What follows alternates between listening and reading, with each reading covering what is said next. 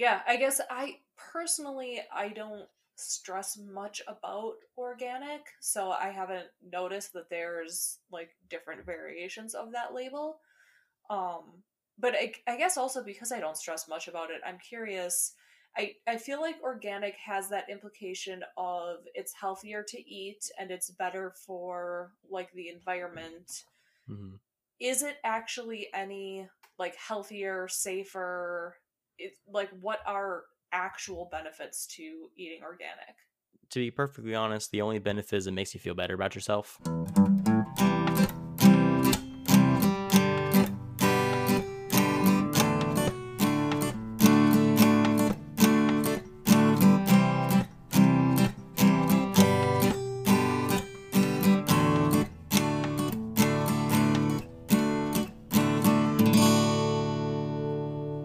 Hey guys, before the episode starts, I'd like to give a quick thanks to all my supporters. It's greatly appreciated that anyone who listens to this podcast supports it. It's very nice to know that people are willing to help out with this and that they see it to be something worth investing in. Right now, it's just faith. Thank you again, whoever you are. For donating to this podcast. It's by no means an obligation, so anyone listening to this, don't feel like you need to give me any kind of financial support for this. Any is appreciated, but again, I'm not going to ask that of you guys. I don't like to ask you guys to pay for a product like this. It's just something that I like to do for fun. So yeah, definitely not required, but greatly appreciated when it is. I also like to thank our sponsor for today's episode, Anchor. There will be an ad for that halfway through, but again, just thank all of you for so much for tuning in every episode and just giving your undivided attention and support, and it means so much to me. So thank all of you, and I hope you enjoy the episode. Hello and welcome to Talk Ag to Me, podcast dedicated to improving ag literacy around the globe. I'm your host, Brandon Black, and today's episode, we're going to be talking all about food labeling. Now, I know this is a concept that we've talked about in episodes in our first season, but we haven't really had an in-depth conversation with somebody about it that wasn't from agriculture. And so today, we're going to change that. As I'm sure all of you remember from our previous episode, it seems like a while ago now, we had Joanne from the Turtle Stack on here to talk to us about a variety of different ag topics that she was curious about, and she has joined us once again. So Joanne, why don't you remind the audience who you are? Yeah, so my name is Joanne. I'm from the podcast The Turtle Stack, where I interview different people about different interests that they have, even though I don't know much about them, just kind of trying to expand my horizons. I've had Brendan on there twice now, once talking about agriculture and once about Star Wars. And yeah, it's been a fun experience, and I am really excited to be back here. Well, we're happy to have you, and it's also kind of funny that we just had that conversation about Star Wars because last week's episode was all about Star Wars and agriculture and how those two can be tied together in more ways than people tend to think about. So it's always fun. Absolutely. Yeah, so I wanted to ask you a bit more about food labels because one of the things that came up in our last conversation was how food labeling is one of like the big struggles that agriculturists are dealing with today. You know, they need to have certain labels, certain trendy things, and I'm kind of curious about what it takes for them to get those labels, what those labels actually mean versus what they're implying. So I'm excited to learn more. So labels are always one of the most interesting topics, I think, to talk about just because of how they really should be a controversial topic and they're not. And that's always confusing to me. Like if people knew what the labels were actually for and what they actually meant, I think that it would kind of make them want to pull their hair out a little bit just because of kind of the ridiculousness of the situation. But yeah, we'll get into all that kind of stuff. But yeah, no, it's we're happy to have you back. It's always a pleasure to have these conversations with people who are actually interested in learning more about this kind of stuff. And so yeah, like Joanne said, we're going to be talking about labels, kind of some of the misconceptions around them, what the issue is with labels and what some of them mean, the process through which the labels get approved and all that kind of stuff. And we have a couple other topics we might be touching on along the way because, as you guys know, I have the attention span of a squirrel, and we're probably not going to get through everything. That can happen. I'm right there with you. So we'll chase those nuts together, I guess. Sounds great. All right. So starting off with the label thing, in particular, were there any labels that you have seen that you're more curious or that you want to learn more about, or that you maybe don't know what they are, or what they mean, or anything like that? Yeah, I mean, I guess there's a bunch of them out there. But one of the first ones that I think should be fairly self-explanatory but isn't, is when it comes to eggs, you'll see cage-free or free range, or I think Mhm. pasture raised. Like, what does that actually mean? Are any of those actually any better for the chickens? So the cage free, free range, pasture raised, all those different types of labels typically refer to animals, and like I said, it's fairly self explanatory. They're referred to animals that are raised in open areas. So in the agriculture industry, we have what's called CAFOs and AFOs. So AFOs are animal feeding operations, and CAFOs are confined animal feeding operations. Um, Fairly self-explanatory. Basically, one is just you have animals in a confined space, and the other one you have them out roaming, the countryside, doing whatever they want to do. The problem I have with them is that the measurements on what considers them a CAFO are kind of ambiguous. Like, we don't really know exactly what the measurements need to be of the fencing for it to be considered a confined operation. It's kind of just, if they're out in a pasture, then they are they're free range. If they're in a cage, they're not free range. Hmm. As far as how good that is for the actual animal, we haven't really seen any results that show that it's any better for them. The product doesn't seem to be any different. There's some people that suggest that maybe it's better for their stress, but there hasn't been a whole lot to suggest that either, because their stress usually isn't associated with them being in a cage. It's more associated with the environmental aspects that impact them while they're in that cage. And so, yes, it may seem a little cruel to stick them in a cage, but in reality, it's for their own safety. Poultry industry, the pork industry are two of the most heavily biosecure industries, and so, like, if you go to Foster Farms, for example, if you want to go into their entire poultry barn, you have to strip down, take a shower, wear their clothes inside the facility. You can't touch anything. You can't do certain things. You can't see certain things, just because it's so biosecure in there. They don't want to risk anything getting out, because avian, obviously, avians are some of the biggest contractors of certain diseases. So they have to keep them in those confined areas to keep them safe from possible diseases that could be spread to other animals. And so that's kind of the reason behind not having them cage free. But as far as the label goes, it's basically just referring to how they're raised, and no, it doesn't really have a direct impact on the quality of the food itself. Okay, so there's no real quality of life or set standard for what any of those words, like a chicken could be pasture or free range, and it's like, okay, we have 1,000 chickens in this 10 by 10 outdoor thing, or it could be cage, and each chicken has its own 5 by 5 indoor coop. There's no set regulation on it needs to be one chicken per 3 square feet of space or anything like that involved. There are some regulations on that kind of stuff, but again, it depends on the area, it depends on the type of operation, it depends on the state even. So the regulations on that kind of stuff are kind of not super clear. Like in California, for example, we have a proposition called it's Prop 12, and it requires animals to be a certain space away from each other in a confined area to be considered safe and healthy, where they have to have a certain proximity on their enclosed area that enables them to stand up and turn around and do all this kind of stuff. Well, we have numbers for those things, and we have some numbers like it's recommended that you have 1 cow per acre if you have cows out on pasture land. That's for a very different operation than what we see in dairies and what we see on like beef feeding operations. So there's so many different specifications on what it has to be considered for it to be pasture raised or whatever. It's not really clear what the regulations are on how many head per, how many square feet or whatever that could be. Okay. From the farmers and the agriculturist perspective, is there a big selling or marketing difference? Has there been a push to, well, if I don't put cage free on my crate of eggs, I sell half as many, or have people actually had to change anything because of these? Yes and no. That kind of falls into one of the misconceptions surrounding the labels. The farmers don't actually choose what labels go on their food. Oh.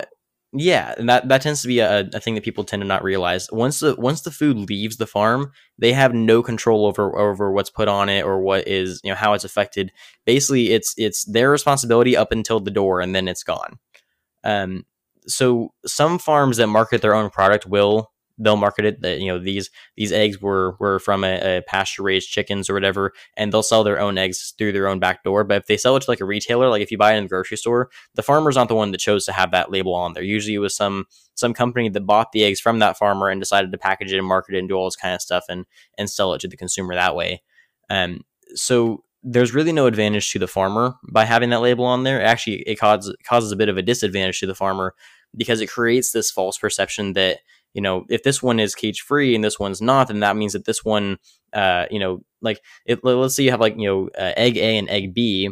If egg B says it has a cage free label on it, you probably assume that egg A was raised in a cage, right? Like that's just kind of the logical assumption. Right. Yeah, no, that's absolutely, and I've had that debate in my own head when I go to buy eggs. Like, mm-hmm. I buy the ones that say cage free on them because I'm like, well, it's not worse. Like whether or not it's actually a big difference, it's at least something. But right, I guess I'm not that surprised to hear that it's more marketing ploy than anything else. Pretty much, and you'll find that to be the case with a lot of the labels we'll be talking about today, but. The other thing too is maybe the eggs from egg A it's not that they're not cage free. It's just that they didn't market themselves as cage free. Mm-hmm. And because that's the big thing too, is the labels aren't federally inspected and they're not required by any means. The only labels that's required are organic labels. Anything else, antibiotic free, hormone free, GMO free, any of that kind of stuff, those aren't required by law to be on there, and they're not required by law to not be on there. And so it's difficult to say, what's accurate and what's not just because something doesn't have a label on it. So if you have two eggs and one says cage free and the other one doesn't mean that the one that isn't cage free. It just means that you think it's not cage free, and so it creates this false perception about it. Okay. In reality, it could have just been the company that was marketing it didn't want to spend the money on putting the label on it, and so they didn't, and it creates this shift in the market now that requires them to have that label just because it's basically it's moral marketing. Like they're marketing towards a person because they think it's going to make them feel better than actually having an impact on the product itself. Yeah. Well, I definitely remember a bit of that. Like a few years ago, it was no trans fat was the big mm-hmm. thing to like stick on absolutely everything. And they'd put that label on things that didn't have trans fat in them to begin with, mm-hmm. but now it starts making you assume that the competitive one or the competitor has trans fat and all of that. So yeah, I guess that's just kind of the flow of things. Yeah, that's kind of I don't necessarily want to call it the scam, but that's the misconception of marketing is that there's no one telling them they can't, so they might as well. And it's called lifestyle branding. It's a form of marketing that's based around attracting people that live a specific lifestyle or have a specific set of morals, instead of telling them what's accurate about the product. It's not that what they're saying is a lie. It's just that it's creating a false perception about what's true. Yeah. So you said one of the few things that actually is regulated is the organic label, and that was another one on my list. Mm-hmm. So what does that organic label mean, and what do farmers need to do to like accomplish it?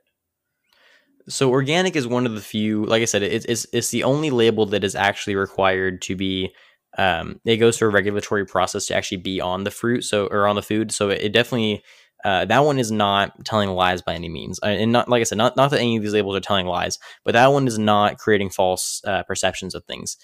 Organic food, if it has that label on there, it means that the food that is in that product, or if the product is the fruit itself, it was grown organically, meaning it wasn't sprayed with synthetic pesticides.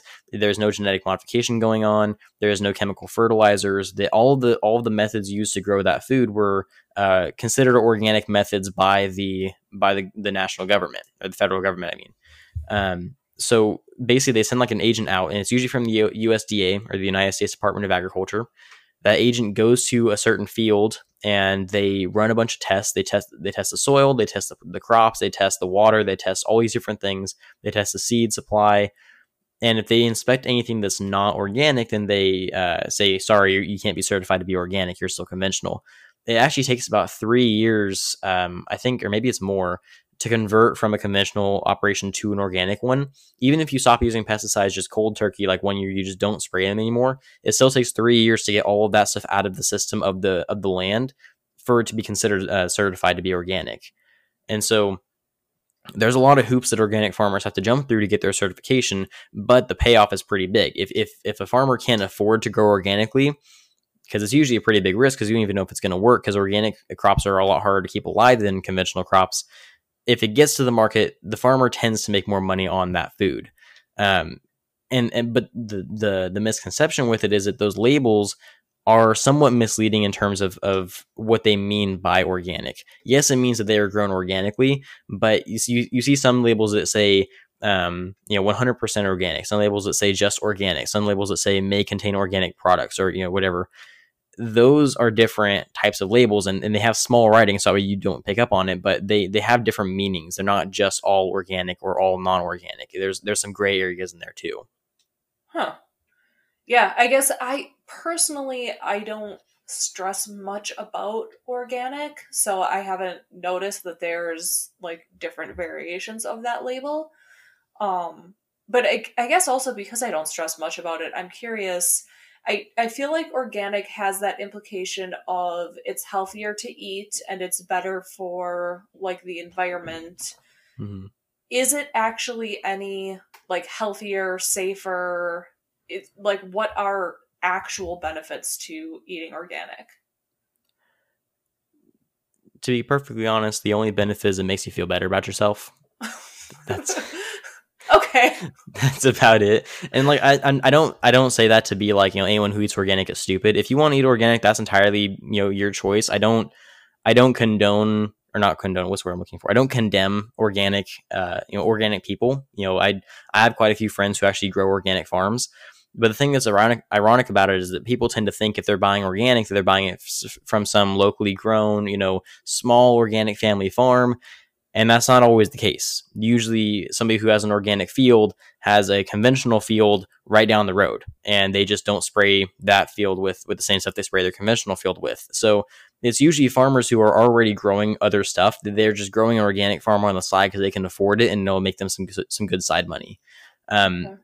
There's never been any evidence to suggest that organic food is any healthier for you, that it's any safer for the environment. There's actually been a significant amount of evidence to suggest that in many ways, conventional farming is actually better in some ways for the environment and worse in others.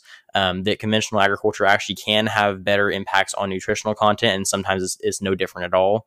That's not to say organic is any worse for you. It's just kind of, they're either the same or conventional is slightly better in some ways. It kind of just depends on what crop you're talking about. Huh.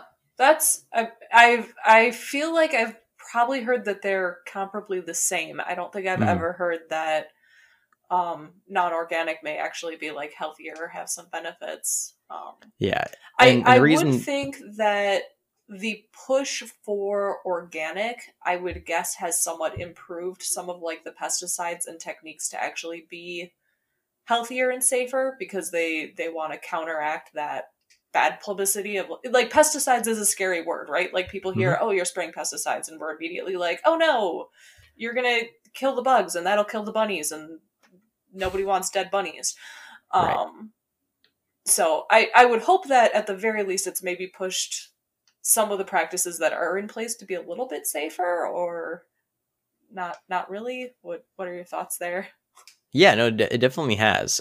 We've seen a dramatic shift in the organic market over the past, 10 years, maybe longer. I'm not sure. This niche in the market for organic being so desirable by people who don't realize that there's really not that much, if any, difference at all. And like I said, it's very, very specific instances that conventional can be better than organic, and usually it's not nutrition. It's usually like there's not much of any difference between the nutritional content of either of them. It's usually in how long the crops can survive and how productive the crops can be. Organic crops just tend to not produce as much, and they tend to die a lot easier. But like you said, because there's been such a push towards having more organic food in the market, a lot of scientists, a lot of farmers, a lot of just people who are involved in the organic industry in general have come up with new ways of growing organic food that are still natural, still uphold the certification requirements, but also more productively viable for the organic crops. It's never going to replace conventional. It can't. There's no way we can produce enough food with organic farming to replace conventional completely. But it's becoming more and more viable. What was that? I said I couldn't afford it. Organic food is always like 3 times as expensive as. Mm-hmm. Yeah. So, and I don't know if you kind of mentioned it there, but I feel like tied with organic, the other label that you'll see a lot is all natural. Mm-hmm. Does all natural mean anything? No, not at all. Okay. That's always bothered me because, like, to me, everything is natural. Like, even when you produce it, it started off natural at some point. Right. Yeah. It's not like being grown in a lab. It's like your food is made out of chemicals. Like chemicals are what exists. Right. Yeah. No, it's like, we're not making like, it's not like the food is made out of, just like cell, cultures in a lab or anything like that. Like it's all grown in the field. It's all grown like the all natural label is kind of supposed to be like a fake organic label. Like it's supposed to make you think it's organic, but it doesn't have to be certified to be organic. Okay. And that causes some misconceptions. People are like, oh, this is all natural, so why should I buy this thing that's not all natural? Well, it's all natural. It's just what you prefer to believe is all natural versus what's not. That makes sense. So another label that I'll see a lot is something will be marked as like free, reduced, or not added. So like in the case of sugar, like something will say sugar free, reduced sugar, or no sugar added. Mm-hmm.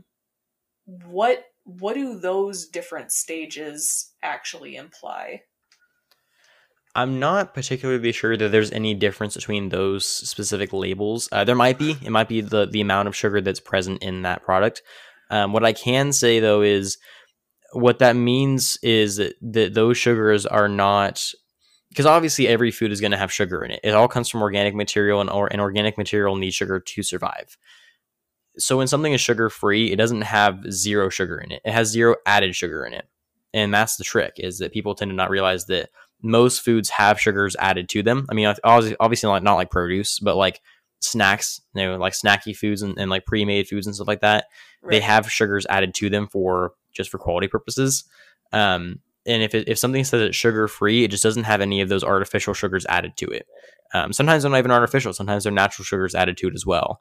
But if you see one of those labels that says sugar-free or no added sugar or like, less sugar or whatever, it just means that it doesn't have any less sugar than it naturally would. It just doesn't have any sugar added to it that it normally wouldn't have as part of the natural product. Okay. I'm kind of starting to feel like this could have been a 3-minute episode where you just tell me none of these labels mean anything. That's essentially, when you said you want to talk about labels, I was like, oh, this is going to be a quick one. Yeah. Which, I mean, I think that's kind of like what makes it interesting is like there's all of these things that people get scared of and people think they're important, and it's interesting to learn firsthand like what they mean, what they imply. Because again, you go online and you'll read one article that's like, this is the most important thing in the world, and you'll read another that says it's all bogus and nobody's actually listening to people in the industry. Right.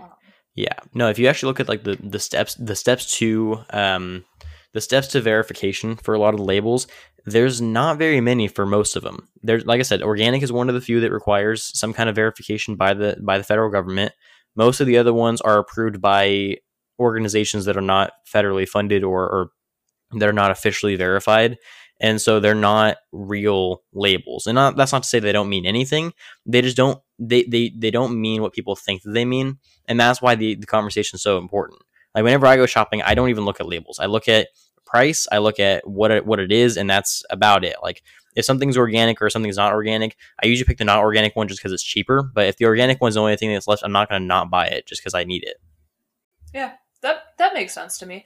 Is there anything that you like do look at or take into consideration besides like price and necessity, basically? I mean, like is not there that I anything could think for of. Like local farmers or like is the local the locally grown label is another one that's kind of talked about a lot, and the locally grown label is also a bit of a misconception. It doesn't mean that it was grown right around the corner. It could mean it was grown, like, it depends on the state. Different states have different regulations on what locally grown means, but it usually means within a certain proximity of the retailer. And it's usually associated with how far that food has to travel to get there, not how far away the operation is. So there's some misconceptions about what locally grown actually means. I'm all for supporting local farmers just because that's, I grew up from a small farm town. So local farmers are kind of like my, like they're my favorite person to support. But I don't necessarily look for locally grown food all the time just because I know that it's not always going to be locally grown, quote unquote, in terms of it was grown here in like I'm living in Fresno. It wasn't grown in Fresno. It might have been grown in I don't know, Lemoore, and they just shipped it over here, but it's considered locally grown because it's within like 500 miles or whatever. Yeah. I guess locally grown also does not necessarily mean a small farm either, which is kind of the other implication is that like, oh, locally grown, I'm supporting a small mom and pop that had to hire one helping hand, and like, no, if you've got a big farm right across the street, it's just a big farm, like. Yeah, no, exactly. And that's another point that I meant to bring up. I forgot about. Yeah, no, locally grown doesn't necessarily have to be a small family farm. And that's the other thing too. Family farms don't have to be small. Yeah, we have like the mom and pop, farms where they have to hire one person, which we always want to support those because they need our help. But people always talk about how like they don't want large factory farms. They want to support like family farms. Well, 98% of the farms in the country are family farms. It's just that family farms are getting bigger and bigger by the day. Oh, I mean, that's actually, I like that. That seems like a good thing. It is, and that's why people always, they talk about like, let's have less factory farming. Let's not have any corporately owned farms. And I always have to try to tell them, like, guys, I don't think you get it. The corporations are buying the food from the family farms. The family farms aren't owned by the corporations. It's the other way around, pretty much. Yeah, I mean, I feel like you kind of just shattered my world a little bit because I suddenly have the realization that everybody wants to support small business. But then once that small business is too successful because you supported them, now we don't want to support you anymore because you're big business and down with big business. It's like you need this happy medium where it's like, okay, we want to support you, but don't get too popular. Right. Yeah. It's just like a matter of like where do we draw the line of, I want to support this family farm, but all of their burgers go to McDonald's and McDonald's is a corporation, so I don't want to support them anymore. It's like, well, how does that make any sense? They're still a family farm, Yeah. Yeah. Like we're supporting them so that they can get those big sales and succeed. No, exactly. Yeah, I mean, that definitely covered a lot of the ones that I had questions on. Gluten-free, like, I know what gluten-free means, but do you know why people hate gluten so much right now? Like, it's just wheat, right? It's just a protein that's most commonly found in wheat, and they put gluten-free on everything. Like, I've seen gluten-free on things that don't even have gluten in them, like, normally. And people freak out about it because they're like, yeah, I want this gluten-free ice cream. It's like, you do realize what you're buying, right? Like, it's ice cream. There's no gluten in it. And so it's one of those things. It's creating the false conception of like, if that label was never on there, they wouldn't have thought twice about it. But because the label's on there, it creates this like, oh, I didn't even know it was in there. I guess I better buy this one, which is dangerously toxic to our education. Yeah, I agree with that. I don't understand. Like, I know that there are people with celiac disease that legit need gluten-free stuff because it's an allergy. Like, that's a real thing. But why is the rest of the world concerned about, like, is it supposed to be like it's bad for you? Is it like a weight loss thing? Like, why do we care if it's gluten-free unless you're allergic? Unless I've missed something, I mean, I've done a decent amount of research on the gluten-free issue. It should only be a concern for people with celiac disease. Like, there is nothing to suggest that it's unhealthy, that it's causing weight issues, that it causes you can become allergic to it. Like, nothing like that. It's all just for the celiac disease people. But I think somebody saw it one day and was like, oh, it doesn't have gluten in it. Gluten must be bad for me. And they just started spreading that. Cute. Yep. Oh, I mean I guess that's kind of how the world goes. Yeah, you saw the same thing happen with hormones and antibiotics and all that kind of stuff too. Yeah. Yeah. Are there any other like big labels that like you've noticed that maybe I've skipped over that you're kind of hoping to talk about or hoping to spread some light on for people? The three big ones that I always hear about are hormone free, antibiotic free, and GMO free, and then pesticide free is kind of in there too. Okay. Um, pesticide free tends to be more closely associated with organic, but that one's kind of like that's its own thing. The the three that I mentioned, the GMO free, the organ or the hormone free, and the antibiotic free, those three big ones are pretty much just exactly what we've been talking about. I don't know if you've ever seen those labels anywhere. Yeah, I have seen all of them. We talked about GMOs and my opinions of them in our last episode, Mhm. and the quick recap is I love GMOs. They should be in everything. Agreed. But yeah, so as far as like the pesticide free, the antibiotic free, hormone free, all that kind of stuff. Again, it's funny we talk about this right before we started recording. My roommate was making soup, and him and I were talking about because he had like these two cans of soup, and he's asking me to tell him the difference between them, and I was explaining them to him, and one of them said that I think it was the chickens because it was chicken noodle soup. The chickens in one of the cans were raised without any antibiotics ever, and the other one didn't have that label. And he was like, "Oh, I'm going to use the ones that were raised with antibiotics," and I was like, that's not what that means. It's very possible that neither of them had antibiotics ever. It's just that that one didn't label it that way. Mhm. And we had this whole discussion about it, and I was talking about how there's this false conception that if it says antibiotic free, that means that anything that doesn't have that label has antibiotics in it. And people are always scared of like, oh, if I eat something that has antibiotics, I'm going to get resistance to it, and then it's going to cause all these superbug issues and all this kind of stuff. Well, I understand that concern. That logic is just not there. When it comes to the slaughter process, whenever we slaughter animals, for every animal that is slaughtered and turned into a product to be consumed by humans, there's a withdrawal period that they have to go through to have all the antibiotics out of their system. It depends on the animal. It's shorter for some and longer for others. Like for cattle, it's I think 90 days. They have to have 90 days of not having any antibiotics in their system before they're allowed to be slaughtered. Because if they have even a trace of antibiotics, that entire carcass just gets canned. Like it cannot go out into the market. Hmm. Be it for that exact reason. They're trying to avoid antimicrobial resistance, and so that causes a lot of misconceptions.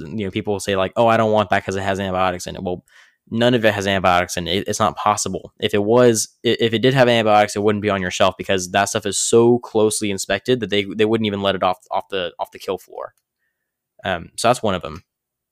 Yeah. Hormones is kind of the same thing. I don't know if you had a comment on that one or not. But. No, I mean it's just again, it's one of those things where it's like I would think that you would want your animals to be on some amount of antibiotics to keep them healthy and safe, and like you said, if the process is already making sure it doesn't get to you, what does it matter if before that process they ever had it or not? Like it Right. once you learn even a little bit about it, it's like, oh, that makes sense. I'm good now. Check. Right. No, exactly. And it's basically forged a new part of the market. And this is the big problem with these labels. These labels are creating so many different parts of the market that didn't exist before, which is good for some niche farmers, but it's difficult to compete with when they're causing all these misconceptions. Because now, there's a niche for farmers who grow their animals without using antibiotics on them, which originally sounded dangerous to me. I was like, really? They're going to raise their animals without ever treating them for any kind of disease? Like that doesn't sound okay. Eventually, I learned that's not what's actually happening. Usually, farmers who do that have a herd who doesn't use antibiotics and a herd who does. And then if one gets sick, they just move it to the other herd, and that's Oh, how they mitigate it. okay. Basically, they're antibiotic free until they need an antibiotic, and then you switch teams. Pretty much, it's Yeah. like basically which of these can last the longest without having to get sick. Like Yeah, that's essentially the mentality behind it, which makes a lot more sense to me. that But makes yeah, sense. And then we were so going to that talk about hormone free as well. yeah, so the hormone free one is one that gets me a lot. Um, as I'm sure you know, all food that you eat has hormones in it. Okay. So that's kind of that's just a product of the fact that we eat living things, and all living things have hormones in them of some shape, way, shape, or form. Um, Most often, you see the hormone-free stuff on meat and milk because those are the two most prominent. In the United States, it's never been legal to use artificial hormones because that's the big thing about it is it's not that it's hormone-free completely because it's not possible to get all the natural hormones out of that meat and out of that milk. It's that there's no added hormones to it. It's the same thing with the sugar. Okay. So when you see like hormone-free milk, it just doesn't have any what's the RBST. RBST is a synthetic hormone that causes cows to produce more milk at a faster rate. And it was banned in April 2018 because people were so scared of having hormones in their milk that they basically voted for it to be banned, which really hurt the dairy industry for a while, but they've bounced back. They're fine. But not being able to use that hormone really raised the question of, why are we allowing hormones into our food? And that question is not a matter of, why are we allowing hormones into our food? It's a matter of why are we adding hormones to our food? And it's not that we're adding it to the food, it's that we're adding it to the animal that's producing the food. And in most cases, we're not even doing that. With the dairy example, yes, we were using RBST for a long time because it produced more milk, which is a really, really nice feature to have. For beef cattle and for chickens, it's never been legal in the United States to give them growth hormones. And so, because there's always people saying they give growth hormones to chickens to make them fatten up before they slaughter them. That's never been legal in the United States. Anyone who's doing that is doing it illegally. And if the inspector catches that, then they're not going to let them on the market anyway. So if you do eat any chickens with hormones in it, I'd be very surprised to find that out. Okay. So that's kind of the big thing with hormones is that, they naturally have hormones in them because they're living things, and they don't have any hormones in them by the time you eat them because either they're all out of their system, just like the antibiotics, or it wasn't legal to put them in there in the first place. So the hormone-free label just kind of creates that false conception once again. Yeah, I feel like the big rumor that I heard around hormones, and this was quite a few years ago, was that basically we put hormones into the animals to, like you said, make them produce more milk and make them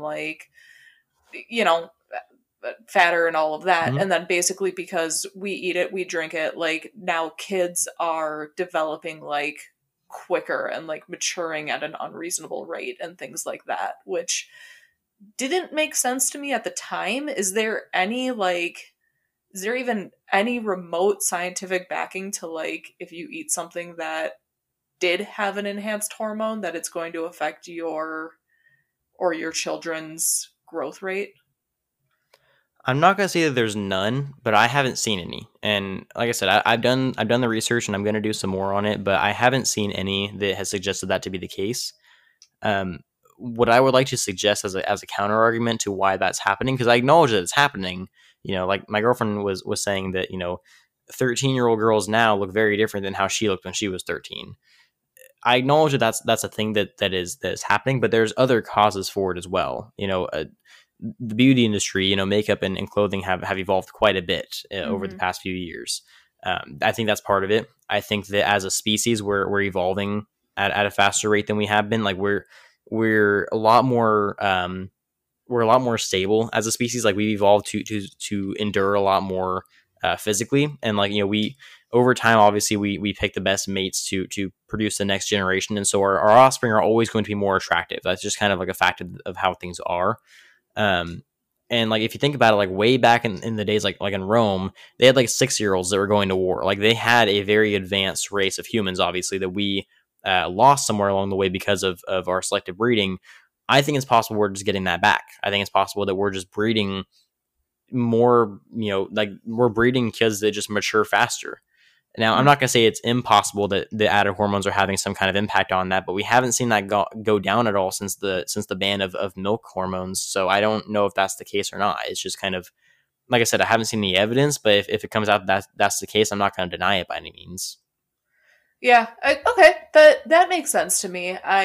Like I said, the argument didn't make that much sense, but it's okay, I can see why you would think that. But yeah, to me, it makes a lot more sense that it's social, it's cultural. And like I said, however many years ago, 13, 14, that was prime marrying age.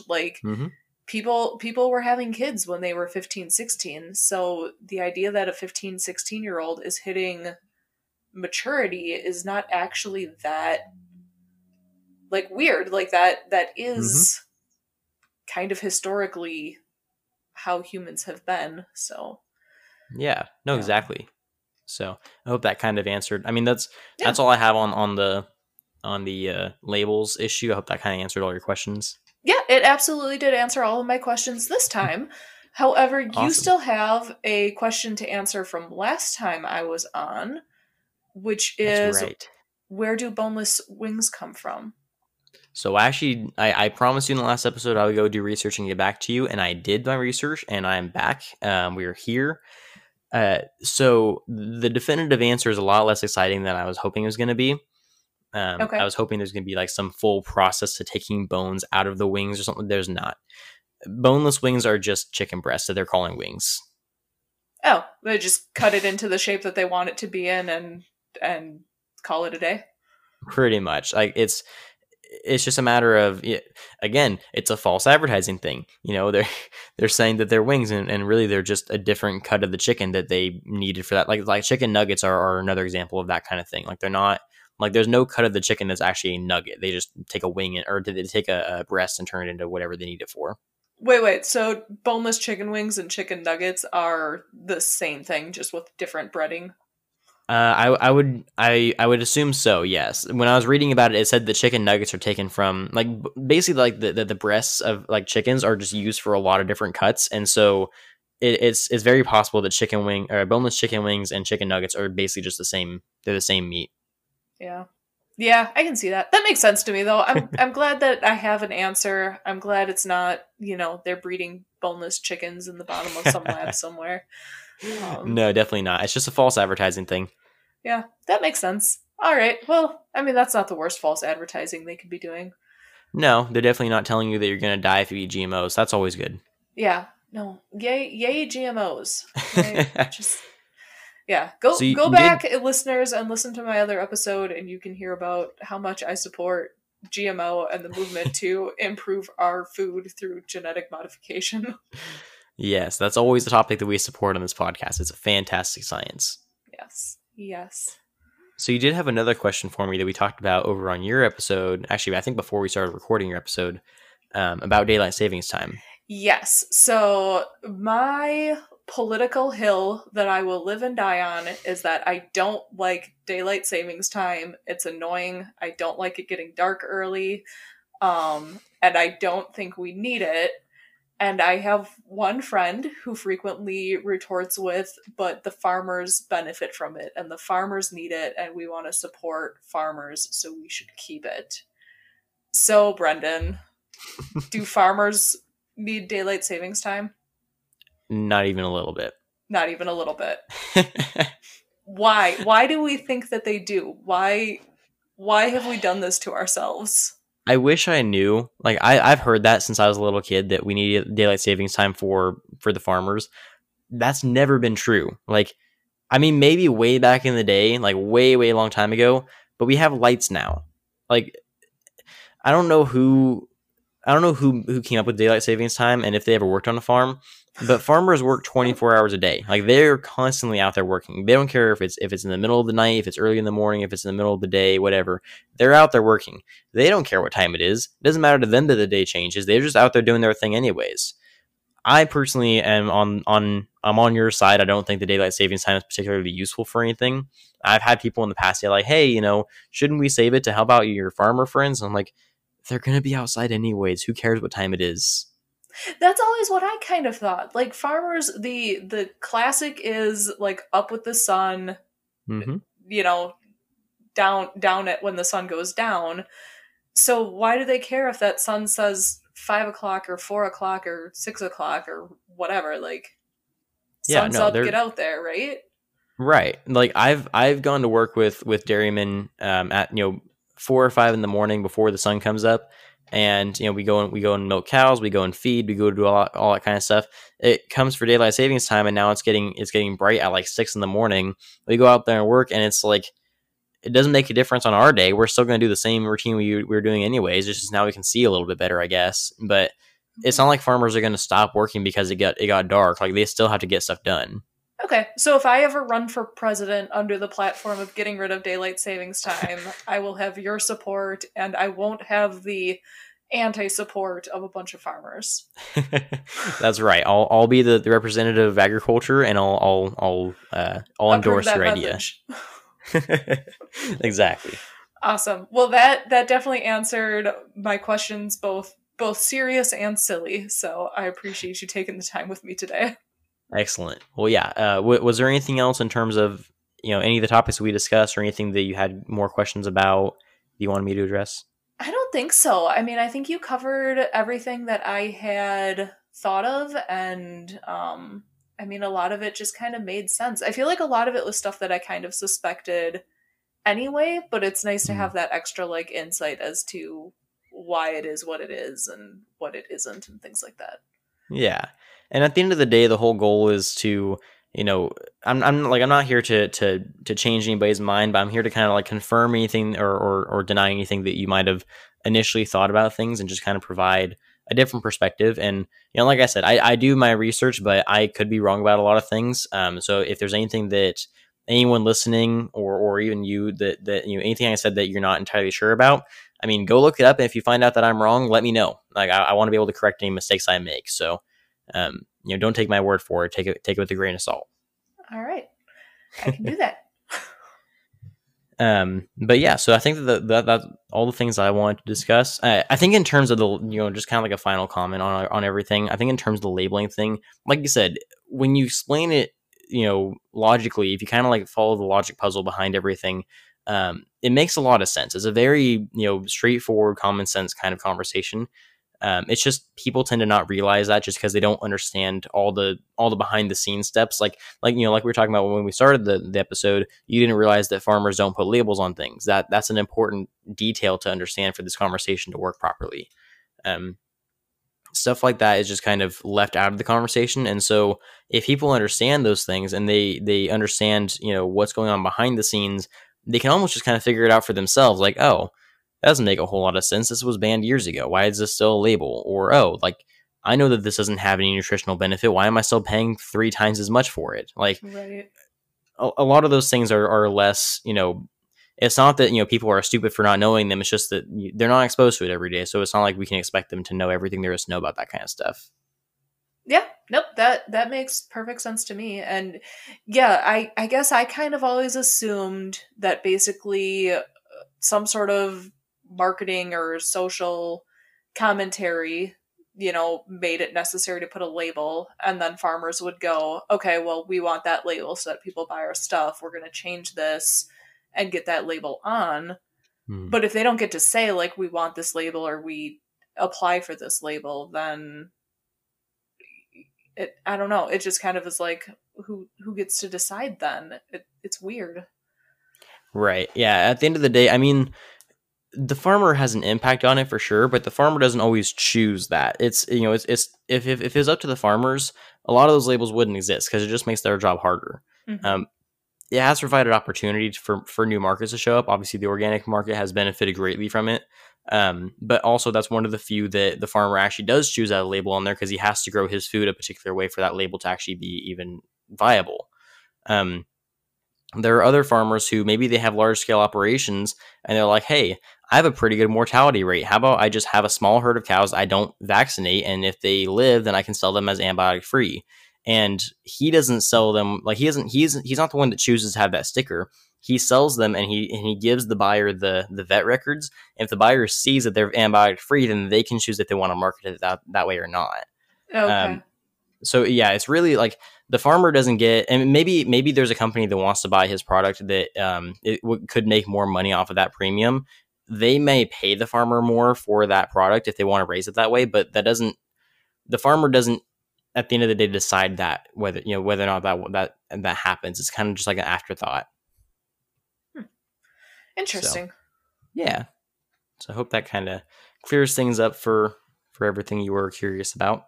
It absolutely did.